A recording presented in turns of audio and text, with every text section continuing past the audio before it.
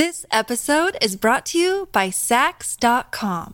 At Sax.com, it's easy to find your new vibe. Dive into the Western trend with gold cowboy boots from Stott, or go full 90s throwback with platforms from Prada. You can shop for everything on your agenda, whether it's a breezy Zimmermann dress for a garden party or a bright Chloe blazer for brunch. Find inspiration for your new vibe every day at Sax.com. Hey, it's Ryan Reynolds, and I'm here with Keith, co-star of my upcoming film, If, only in theaters May 17th. Do you want to tell people the big news? All right, I'll do it. Sign up now and you'll get unlimited for $15 a month and 6 months of Paramount Plus Essential Plan on us. MintMobile.com/switch. Upfront payment of $45 equivalent to $15 per month. Unlimited over 40 gigabytes per month. Face lower speeds. Videos at 480p. Active Mint customers by 531.24 get 6 months of Paramount Plus Essential Plan. Auto renews after 6 months. Offer ends May 31st, 2024. Separate Paramount Plus registration required. Terms and conditions apply if rated PG. Look, Bumble knows you're exhausted by dating. All the must not take yourself too seriously and 6'1" since that matters. And what do I even say other than, hey? Well, that's why they're introducing an all-new Bumble, with exciting features to make compatibility easier, starting the chat better, and dating safer. They've changed, so you don't have to. Download the new Bumble now. Welcome to the New Books Network. Today, Dr. Felipe Valencia, Associate Professor of Spanish in the World Languages and Cultures Department at Utah State University, joins us on the New Books Network to discuss his book, The Melancholy Void, Lyric and Masculinity in the Age of Góngora, published by the University of Nebraska Press in 2021. At the turn of the 17th century, Spanish lyric underwent a notable development. Several Spanish poets reinvented lyric as a melancholy and masculinist discourse that sang of and perpetrated symbolic violence against the female beloved.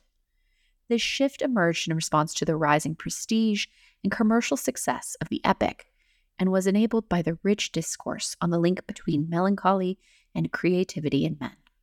In The Melancholy Void, Professor Valencia examines this reconstruction of the lyric in key texts of Spanish poetry from 1580 to 1620. I'm your host, Dr. Julia Gossard, Associate Professor of History and Associate Dean for Research in the College of Humanities and Social Sciences at Utah State University.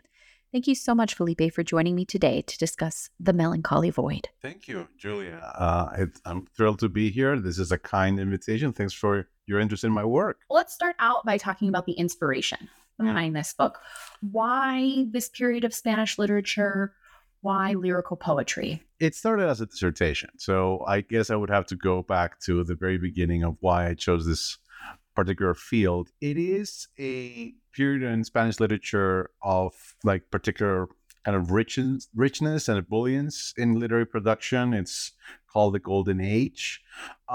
For sort of imperialist reasons, as you can imagine, because Spain in the 16th century established a transoceanic empire and wielded hegemony in Europe until the mid-17th century. So it, as a term, it sort of took root at the end of the 19th century to celebrate this lost age of empire. But it is a period whose poetry is extremely rich, very varied. Poetry became in the 17th century like a major fact of life, especially urban life in the Hispanic world, while also having this very long oral tradition, popular tradition. I became interested in melancholy because melancholy was a notion that served to articulate concerns about creativity and about where creativity comes from. So I think it is in the Renaissance where our notion of the melancholy genius, sort of associating melancholy with creative genius, originated. And I think my overarching project is perhaps to look at how people at that time thought of poetry in ways that were very distinctly theirs, very distinctly early modern as opposed to ours. And melancholy is this medical notion, so it brings into thinking about creativity this whole consideration of the body and medicine. And as I discovered working on the book on gender. Yeah, I think one of my questions that I had looking at this is the definition of melancholy that you use throughout. And I think that begins to explain some of this because you in the very opening lines of your book, you say that you're thinking of lyric as, quote, the utterance of a melancholy man who perpetuates violence against a beautiful woman, often his own beloved. It's literally out of page 1 that you have here. And so, as a scholar of words, essentially, right, of poetry, of literature, I think that this importance of rhetoric and lexicon and word choice is really important there. So you mentioned this takes on a body terminology. How else are you maybe defining melancholy throughout here and using that as an analytical frame? The simplest definition is the one that sort of started off the debate in Greek medicine, in ancient Greek medicine, which is Hippocrates, or one of his disciples, around the 6th or 5th century before the Common Era, defined melancholy as enduring sadness and fear. So there's this notion that it's when sadness lasts longer than it should. So it immediately points to a problem of cause. What is a legitimate cause for sadness and grief? What isn't? How long? What's the ideal length for grief? And of course, that's a social question. Like, what is socially acceptable? The second step is around the 3rd century before the Common Era. The Aristotelian school posits a very interesting theory that the more I think about it, the more surprising and sort of strange I find, which is they posit that melancholy is what 3 different affects, 3 different sets of people have in common. Depressed people, so people who are sad, mad heroes, even tragic heroes who commit great excesses, and heroes who kind of, in some ways, literally like Hercules at the end of his life, explode. And exceptional men in arts and politics. And that's where the notion of melancholy in relation to genius comes from. So I think there are 2 fascinating things about that triangle. One is the disturbing link through excess between creativity and violence, because the creative men share this affect with heroes who, like Ajax or Hercules, who are quite violent and excessive. And also, as one of the fundamental influences in my book, this great book called The Gender of Melancholia by Juliana Schiazzari, the melancholy genius was predicated of men, not women, and it has consistently been predicated on men, not women. In my analysis, I look at that medical definition, and as I trace the theme of melancholy in different texts, or when I teach melancholy in theater at a course here at Utah State, I sort of look at the medical literature at the time. So it is kind of a medical definition. On top of that, I guess I overlay the definition that Sigmund Freud, in a seminal essay about 100 years ago called Mourning and Melancholia, and Giorgio Agamben, in one of his early books, provided, which is a definition that, by the way, is very loyal and draws completely from the previous tradition, which is that melancholy is the mourning. Melancholy sadness is the sadness that originates when you mourn a lost object of desire, but it was an object that was really never possessed to begin with. Got it. Because by mourning it, you, in a way, possess it. In some ways, a way to possess something that you could never possess, that not only that you didn't possess, but that you could not even have the possibility of possessing, is to mourn. That establishes a relationship with the object. And I borrow from Agamben this notion of the phantasm, kind of a phantasmatic possession. I think that's really interesting to hear also about this gendered element already within the definition of melancholy, right? That it is very masculine here. This is supposed to be, associated with a man in this way. And so that there is that already masculine element in here, because your whole book presents a very convincing case that poets used gender violence in love poetry as a way to construct the masculine during this point in time and the masculinity of the poetic speaker in those poems. What I know about early modern Spanish masculinity is that there is a lot of bravado. There's a lot of performance. What did these poems reveal to you about how masculinity in 17th century Spain was performed, acted, or idealized? And it seems like maybe that definition of melancholy helps perpetuate some of that as well. And, what are some of the key characteristics that you really saw taking shape around masculinity in the 16th, 17th century that you're looking at through lyrical poetry? It is very complex. There is not only this, yes, famously kind of the Spanish stereotype around Europe at the time was the boastful Spanish soldier, the bragger. This kind of very aggressive masculinity. And of course, it was a technology of a gender that was deployed very frequently. And that's how the empire was built. And that's how hegemony was maintained and administered throughout Europe. But also, I think I'm in the line of scholars that has really looked at how a grieving, mournful, complaining masculinity is constructed throughout poetry, especially love poetry in the Petrarchan tradition. Great books to which mine owes a lot in the last decades, I think, have shown that sort of subjectivity of speaker who is pining, kind of has this unrequited love for a lady, sort of the Petrarchan poetry of Petrarch that we all associate with the Renaissance, is as key in the construction of that of masculinity and the assertion of masculine privilege and masculine supremacy as sort of the imposing soldier. And in my book, I look at gender violence, but it's not. I think it's the gender violence of men who harm the women they purportedly love, the women they claim to love. And they harm women, and at the same time, they manage to present themselves as the victim. And they manage to elicit a great deal of sympathy from readers because they are the speaking subject of these love laments. In this sense, there are two key myths that I analyze throughout the book. The myth of Apollo and Daphne, where Apollo, the god of poetry, loves Daphne unrequitedly, and in the face of her rejection, chases her with the purpose of assaulting her, and to preserve her autonomy, she has to be turned into something non-human, into the laurel tree.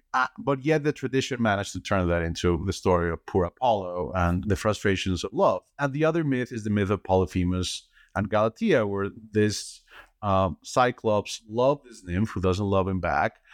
So in the end, he murders the man that she has chosen, the man that she does love. But for the tradition, it has become about poor Polyphemus, who is this kind of monster, who's this unsightly being, yet has a tender heart. Do you think that part of this development of masculinity in this way, thinking about especially the melancholy here, is one of the reasons why we feel perhaps sorry for the male figure in these poems, is because this is contesting a very, what we might think of as hyper masculine ideal in terms of they're demonstrating vulnerability. They're demonstrating emotion, which is typically not something associated with the traditional masculine. Therefore, we're supposed to elicit sympathy that they are pushing outside of gendered norms, yet simultaneously they're creating this very interesting category of masculinity as well. Absolutely. So I think to put it in terms of poetry of the period, I think, you're pointing to kind of this lyric masculinity that resorts to kind of these mournful songs that elicit sympathy. The way that lyric poetry works, it is poetry that is kind of designed to allow the reader to kind of slip in and assume these words. And that's why it uses the pronouns so much, pronouns that we can inhabit as readers. Right. When we think about aggressive masculinity in this period, at the top of your question, I think we're thinking more of an epic masculinity. Yeah. Kind of the third person, like the subject of the tale. These heroes that are very tough and quiet. Like, so in one of the key texts that influences the poetry that I study is the wonderful Roman epic, the Aeneid by Virgil. And in book 4, as listeners know, there's this beautiful tale about the love of Dido and Aeneas. And Aeneas leaves Dido, compelled by Jupiter, because he has to carry on his mission to, establish the Roman Empire eventually. And the one that sings, the one that laments is her. Mm-hmm. He kind of quietly accepts the god's decision and obeys, even though it pains him. So that's one thing. Yeah. The other thing is as I try to demonstrate throughout the book, we have come to associate great art with this kind of melancholy masculine speaker that perpetrates violence against the woman he purportedly loves.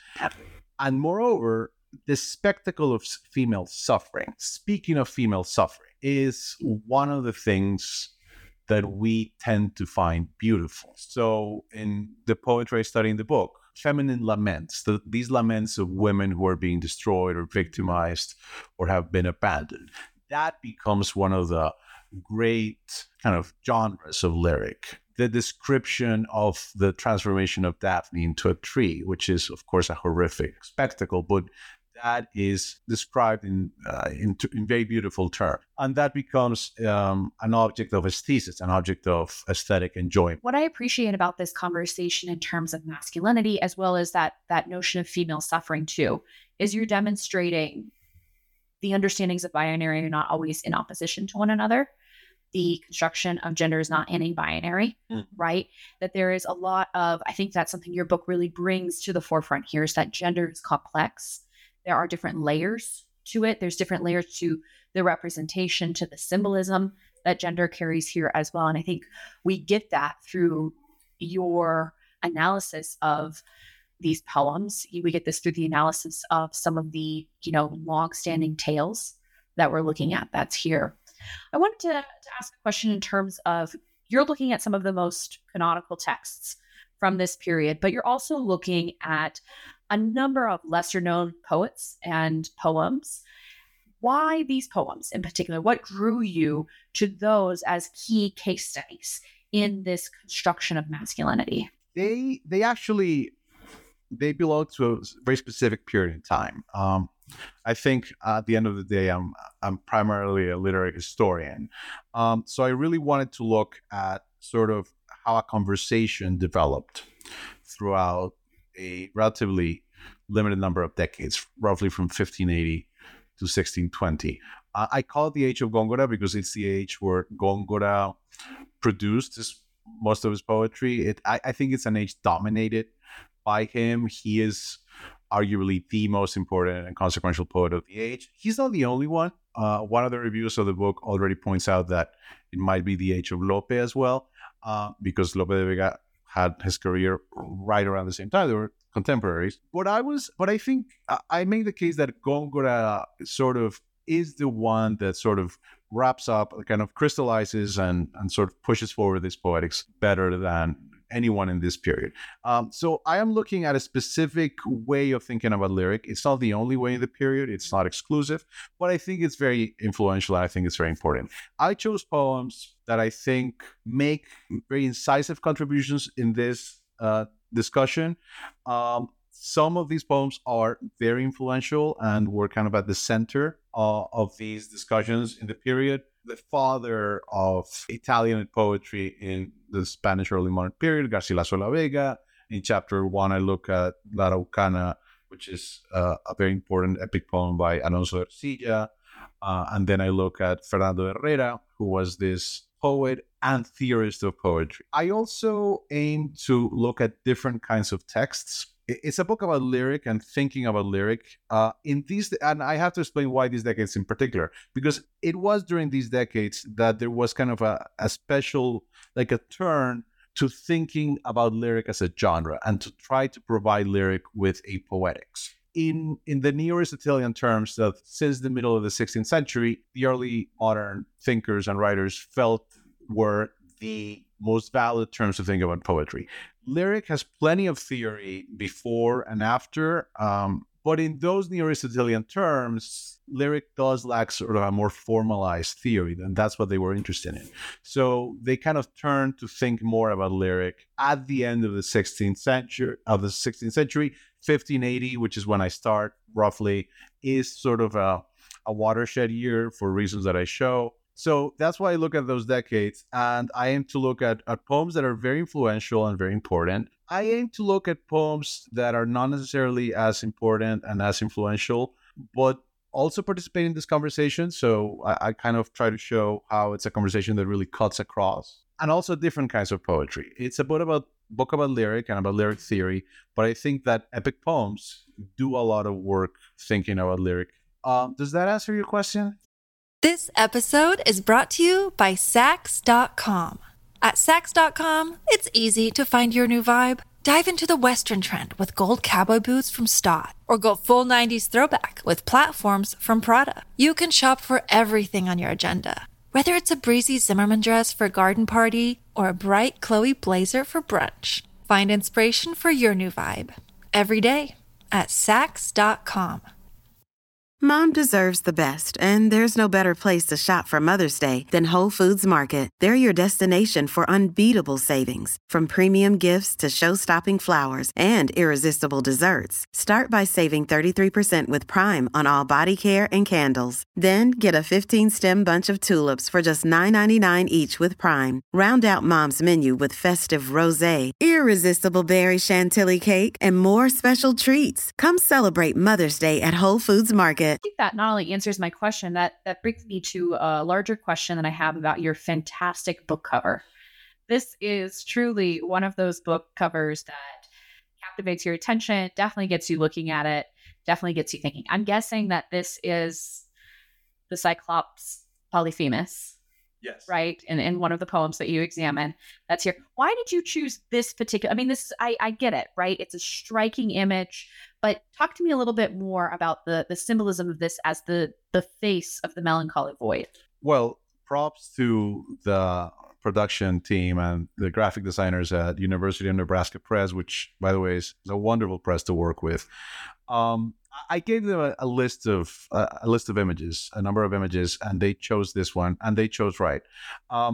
So I'll talk about the image a little bit. It's a shame that I don't in the book. It is from a spectacular set of frescoes that you can find in Mantua in Italy, in the Palazzo Te, which is a tea palace. I think that's where they drank tea for the Gonzaga family, which is, as you know, it was the family that owned Mantua, and I think they were executed around 1525 by Giulio Romano. The set of frescoes are fascinating, and they touch on the same myths that Góngora in particular was very interested in, and I think poets in this period were very interested in, like in the 1580s. So there's this fresco of Polyphemus. There is a wonderful fresco of the giants rebelling against the Olympians and falling. There's a wonderful fresco of Mars trying to murder Adonis when he finds them together, which is a very important myth for Góngora. In this particular, the cover, let's attempt an ekphrasis. It depicts Polyphemus in sort of like this torsion. He's like sitting, but he's looking back over his shoulder with very imposing musculature. He is resting his panpipes on top of his right biceps. So he's kind of showing off his guns, but also displaying, signaling that he's a poet, that he produces poetry. He's sort of casting his gaze backwards with his one eye.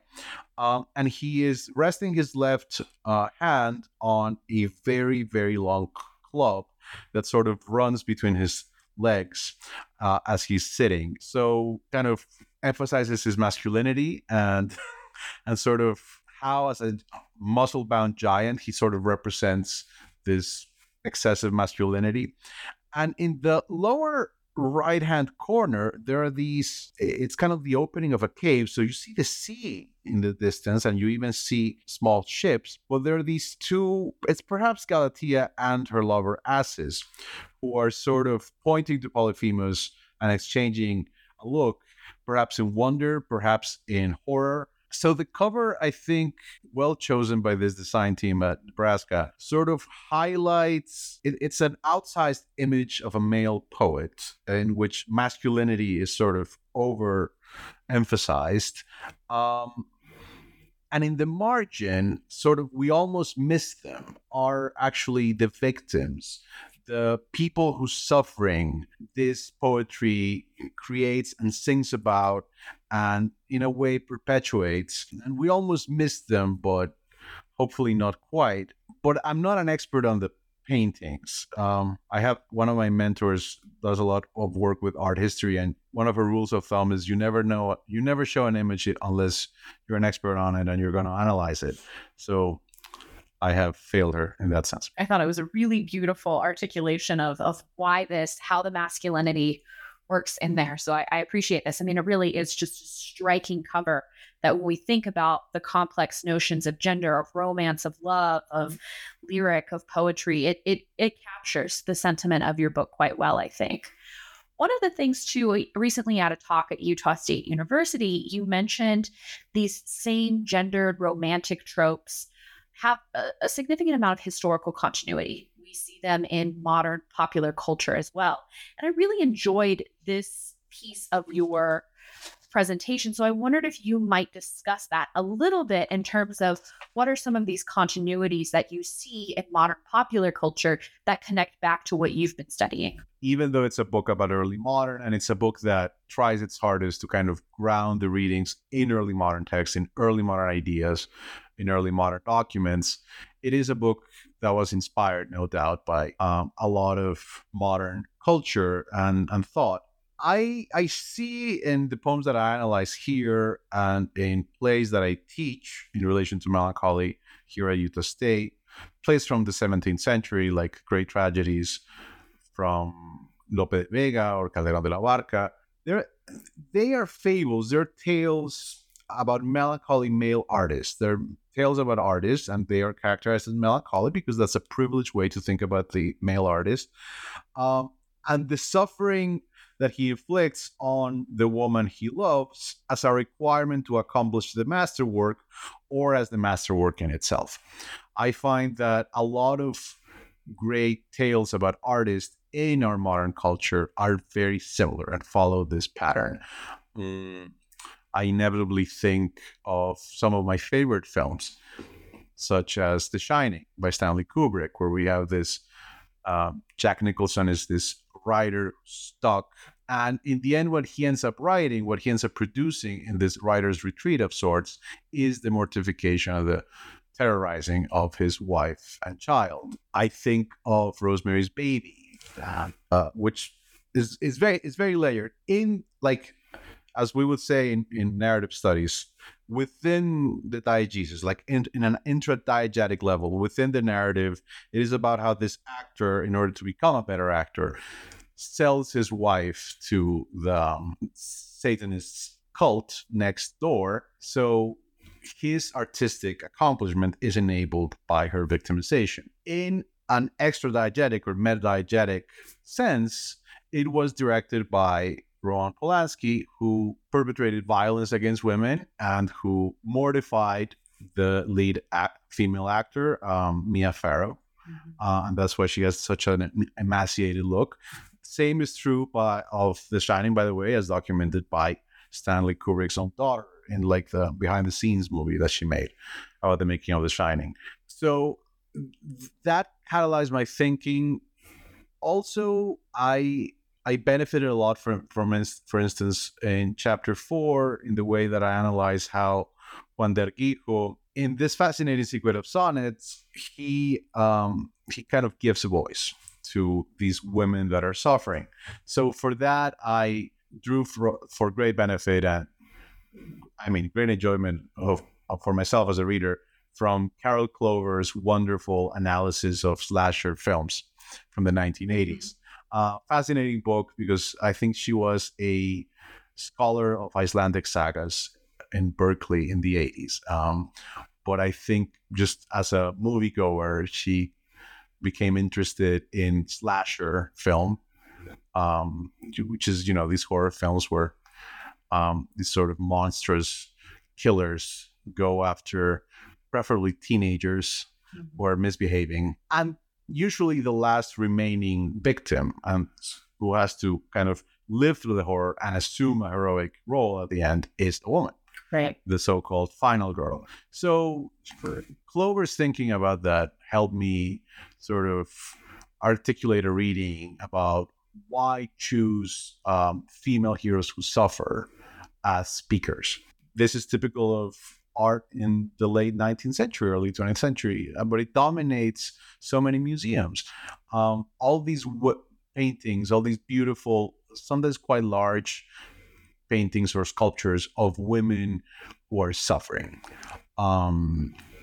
finding great aesthetic pleasure in that sort of the female body, and sometimes especially the female body as it suffers, as a privileged site for beauty and for art. I hope that my monograph, even though it's about early modern Spanish literature, provides some ideas and a model to analyze these kind of texts. I definitely think that it does. I mean, so much of this, we see those continuities within various different art forms, right? It's not just poetry. We see this, as you mentioned, in movies and epics and novels. We see that come through. What are you working on now, Felipe? I'm getting started on I want to write a book about Góngora.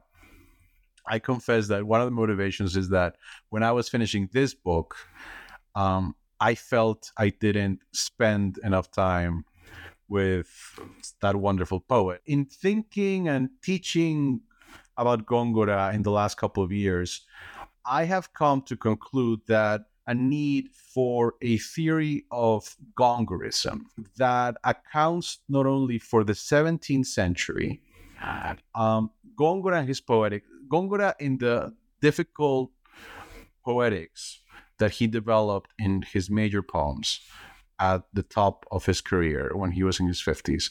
The Fable of Polyphemus and Galatea, the Solitudes, the Panegyric of the Duke of Lerma.